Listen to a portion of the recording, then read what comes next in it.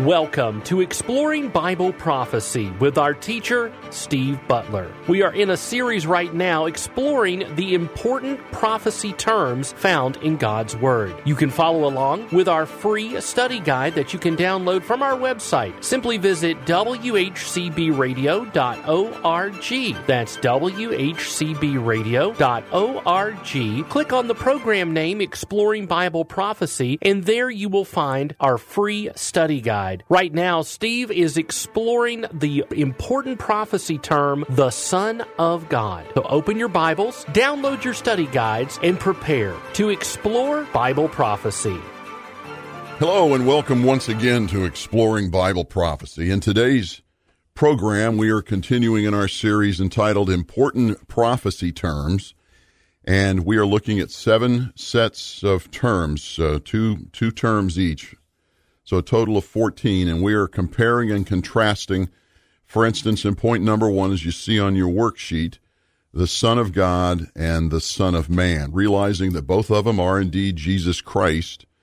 But if we, and I believe from a study of the Bible, that as you go through and you understand how the term the Son of God and the Son of Man are used throughout the New Testament, it helps you immediately zero in and have a much better, deeper understanding of what is being said by the author through the leading of the Holy Spirit. And you come to an understanding that the Son of God is coming with rewards and salvation, and the Son of Man is coming with judgment. And that is the key difference between these two. It's the same person of Jesus Christ, but he is manifesting himself in different ways, and in the way he manifests himself, he identifies himself with either the Son of God or the Son of Man. Because remember the basic understanding, if you believe that Jesus Christ is God, that he came to this earth, took on the form of a man, the likeness of man, suffered all of the temptations from Satan as a man would, so that mankind could fully identify with him, and then his offer of salvation. If you accept that offer of salvation, then you identify him as the Son of God. But if you do not accept that, if you deny who he is, which is what, for instance, Israel did, and we'll cover that in just a moment again as a review, if you deny him, you deny his deity, then you think of him, you see him, you refer to him as the Son of Man. The Son of Man. And I want to differentiate that because if you have been studying your Old Testament over any period of time, you know that Ezekiel and other prophets are referred to from time to time in their books as the Son of Man. And it's lowercase. The lowercase, the Son of Man, because indeed they are. They are born of the flesh of a man and a woman coming together. So the point I want to make here is that the Son of Man is coming to judge those who do not or have not believed him for who he was prophesied to be, to come, obviously represented himself as such when he came 2,000 years ago. And he will very definitely again at his second coming present himself as the Son of Man to come and judge. But for us, believers, the church, we see him as the glorious Son of God, the Son of the living God. And by way of a really quick review here, we were in Matthew chapter 16, and that is one of the key pivotal passages in the Bible as represented in the book of Matthew, realizing that it's also in others of the Gospels, but I like Matthew because of the way it represents it. In Matthew 16, this is where Jesus is calling his 12 disciples back in. In Matthew 10, he sent them out to share the gospel, the good news of the gospel of the kingdom, that everything that had been prophesied in the Old Testament that regarding Israel, and of course the New Testament is basically about Israel, the Old Testament promises, the Old Testament covenants that had been prophesied, he was there in human form on the earth in Israel to bring about, to bring to fruition on the condition that Israel would recognize him for who he was, the Son of God. And we went through the very early chapters in Luke and so forth, where he's identified as the Son of God when he was born. So that's who he came to represent. And Jesus sent the 12 apostles out in Matthew 10 to share that good news, that the kingdom was here if they would accept Jesus. So they would say the kingdom is near. In other words, we're basically standing in front of you as representatives of Jesus, and in other cases, Jesus himself would say, the kingdom is near to you, meaning I'm standing right here in front of you. You're looking at the king of the kingdom if you will simply recognize me as such. Believe that I am who I say that I am. And as simple as that should be, they denied him. They denied him, and of course the main thing was the leadership denied him. And as the scriptures tell us, the New Testament scriptures tell us that if they had accepted him, these unbelieving Pharisees and Sadducees and so forth would lose all their influence, lose their power, or at least the power that they believed that they had. They would have a whole different power and influence if they had believed Jesus, because it was through the priests and whatnot that the good news was going to be shared with Israel, and they refused it because they sensed an earthly power struggle with this guy named Jesus, and they did not want him to win the power struggle, so ultimately they had him killed. So in Matthew chapter 16, Jesus calls the apostles back in and asks them, who do the people say that I am? And you'll recall that in verses 13 through 18, they were relating to him that the people said, you are a prophet, Jeremiah, whoever, John the Baptist. You're anybody but who you are, that you really are. And then Jesus asks the most important question. He says, who do you say that I am? And that's when Peter speaks up and makes the great profession that you are Jesus Christ, the Son of the living God. And Jesus looks at Peter, renames him, calls him Peter, which means a chip, and he says, on this rock, this boulder, which he's referring to the statement that Peter made. He's not referring to Peter, because the Greek word for Peter and the Greek word for rock are two different words. Peter is a chip, rock is a boulder. And he's basically saying, your profession, Peter, is what I'm going to build my church on, which would be yet future. Remember, the church did not come into existence until the infilling of the Holy Spirit into the apostles in Acts chapter 2. And then they shared that with, the 3,000 people that day.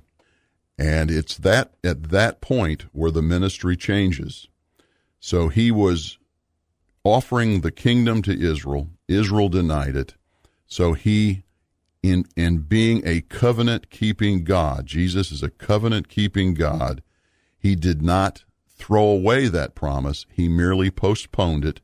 It will be fulfilled at his second coming. But he postponed it at that time and changed his ministry basically 180 degrees and went from preaching, along with his 12 apostles, the good news, the gospel of the kingdom, to the gospel of grace or individual salvation. And he says, I'm going to turn my focus now to a people who weren't even seeking me. And he's basically talking about believing Gentiles and Jews. Remember, the church is Jew and Gentile together. Those that would accept him purely on faith. They didn't need the signs. They didn't need the miracles.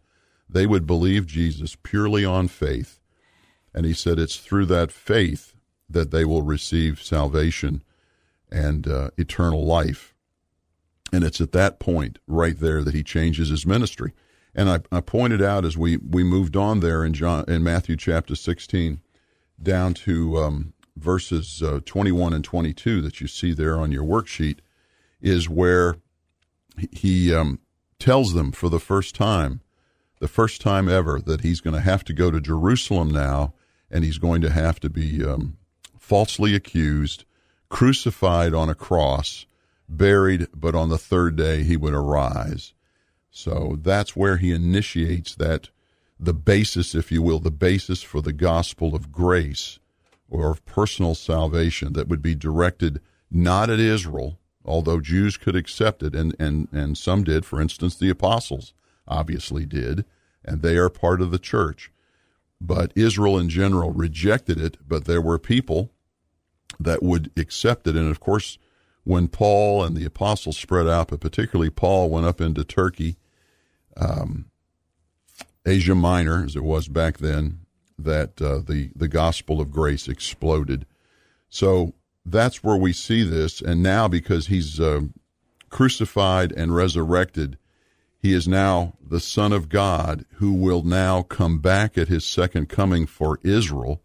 But because Israel would be still unbelieving up to the point of his second coming, he's coming back as the Son of Man, coming back to a nation and a world that do not recognize him as the Son of God. Because remember, this is at the end of the 7-year tribulation when he does come back the second time to offer the kingdom to Israel. And the people that are on the earth, called the earth dwellers in Revelation, will by and large not accept him. So he's coming back to judge. So I wanted to look at that as a kind of a foundation, because as we move on, in our last program, we actually finished up with Acts chapter 8, and this is an account of Philip, who was one of the chosen deacons, if you will, of the church in Jerusalem, and he was going around Israel sharing the good news, and he came across the Ethiopian eunuch. And this is just a very, very few years after the death, burial, and resurrection of Jesus. You remember in Acts chapter 7, that is Stephen's review of Jewish history, and we'll actually be going back and looking at a little bit of that, because he uses the term Son of Man in there, and we need to understand how he used that, because he was obviously a believer. But looking in Acts chapter 8, and we went to 37, and this was Philip came across the Ethiopian eunuch who was looking at a passage in Isaiah and said he couldn't understand it. And Philip offered to tell him about that, and the Holy Spirit came to the Ethiopian eunuch when after Philip had preached Jesus to him, which we find in Acts chapter 8, verse 35.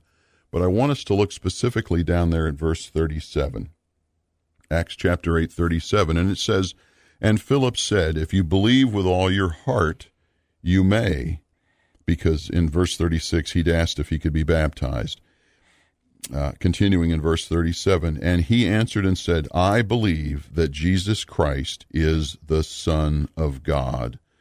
So that is the same statement that Peter had made in Matthew chapter 16 when Jesus asked them, "Who do you," looking at the apostles, "who do you say that I am?" And he said, "On that statement of Peter's, I will build my church." So here we have an example of somebody who is now part of the church. We'll see this Ethiopian eunuch in heaven. You and I will, when we're raptured up there, because he is part of the church. So we see that the profession was, I believe that Jesus Christ is the Son of God. Then let's stay in Acts, and let's move to chapter 16, Acts chapter 16.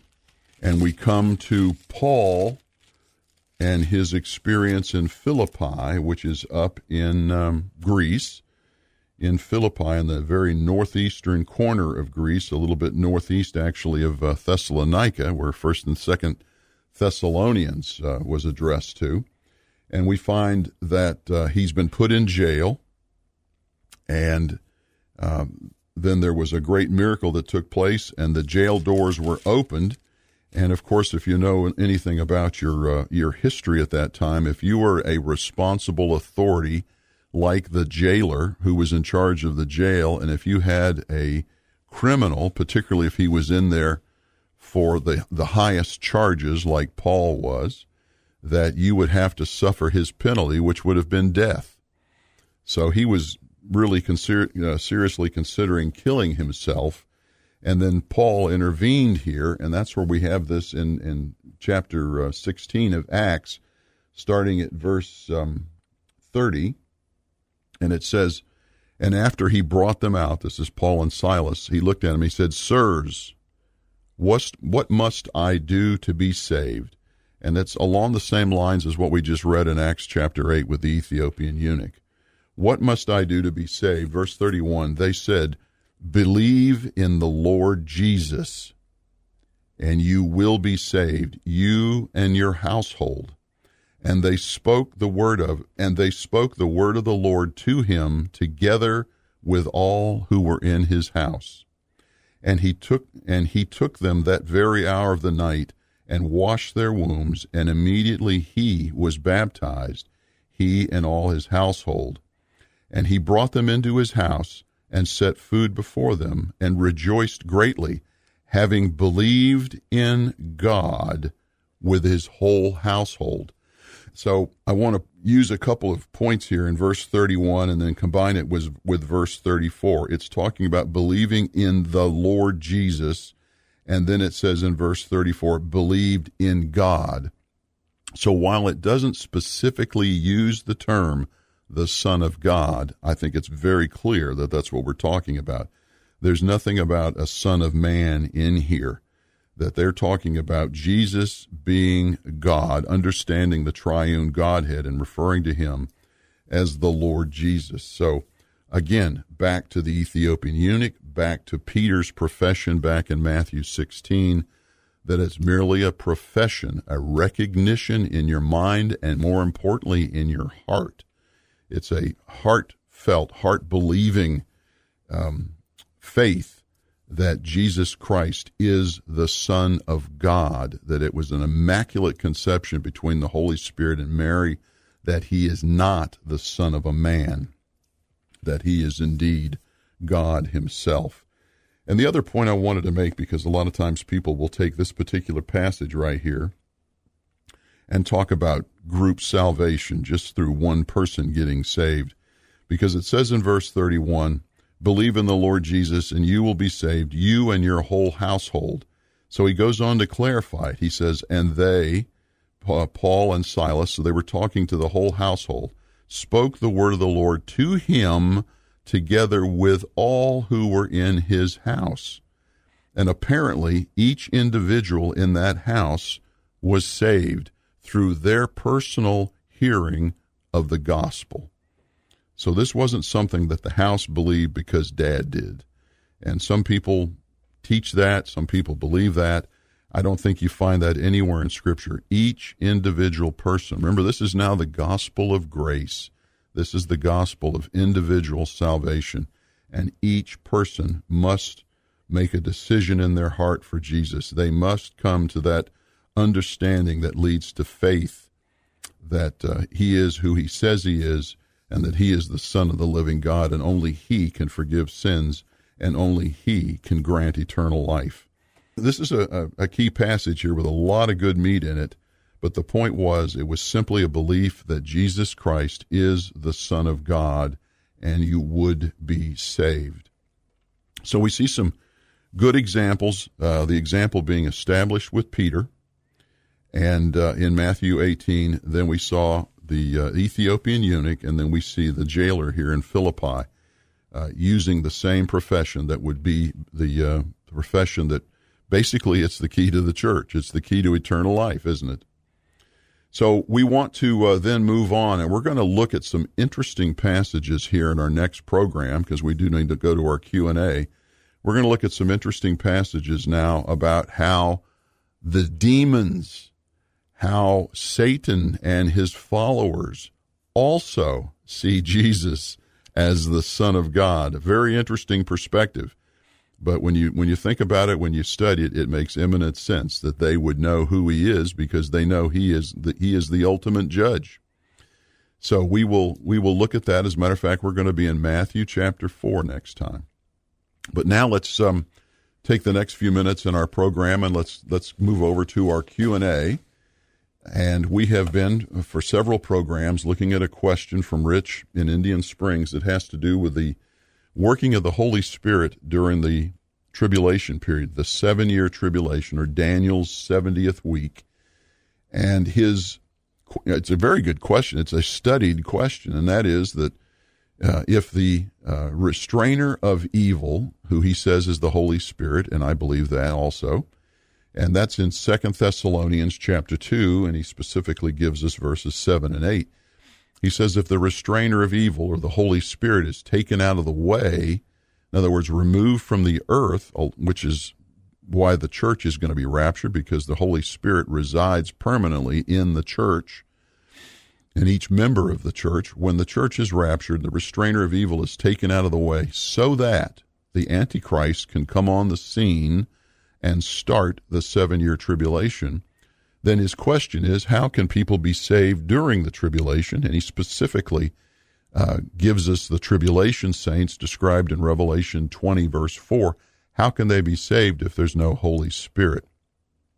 Well, there is a Holy Spirit, and we have been going on the earth, I should say, and we've been going through making it actually into a mini teaching series here, if you will, during our Q&A time, having to do with how the triune Godhead manifests itself on the earth relative to sinful man. And we've looked at God the Father and how he interacted at the very beginning when there was no sin, and he interacted with man again at the very end when there is once again no sin in eternity, as we find at the very end of the book of Revelation.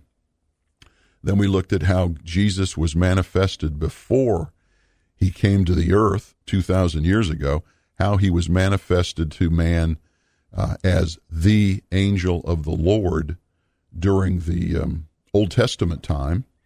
And then we've gone to looking at, and then of course Jesus came for that short period of his ministry, his life and his ministry on the earth. And then it says the Holy Spirit came. And now we're looking at the Holy Spirit specifically during the tribulation period. And we looked at the Holy Spirit in the church and how the church is where the Holy Spirit indwells permanently. And we know that right before the beginning of the 7-year tribulation, the church will be raptured out. So now our attention is turning to the unbelievers on the earth at the beginning of the tribulation, after the church is raptured. And we know that everybody on the earth at the beginning of the tribulation is unsaved, because if any of them were saved, they would have gone in the rapture. So it's an unsaved world, and the question is, how can these people be saved? And we started looking into that, and we finished up with a point that God is going to introduce the gospel of the kingdom again, as he did at the beginning of Jesus' ministry, when Jesus was offering himself as the king who would come, judge, and set up his kingdom on the earth.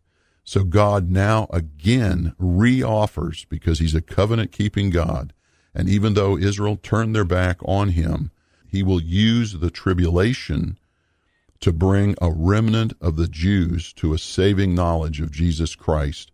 So it's his precious remnant that he is going to refine out of the tribulation, and he's going to reoffer the gospel of the kingdom, and of course they will accept that. So how does he go about offering the gospel of the kingdom if the church isn't there? So he offers this kingdom himself, and he does it by indwelling with his Holy Spirit 2 Jewish witnesses, and we know this from Revelation chapter 11.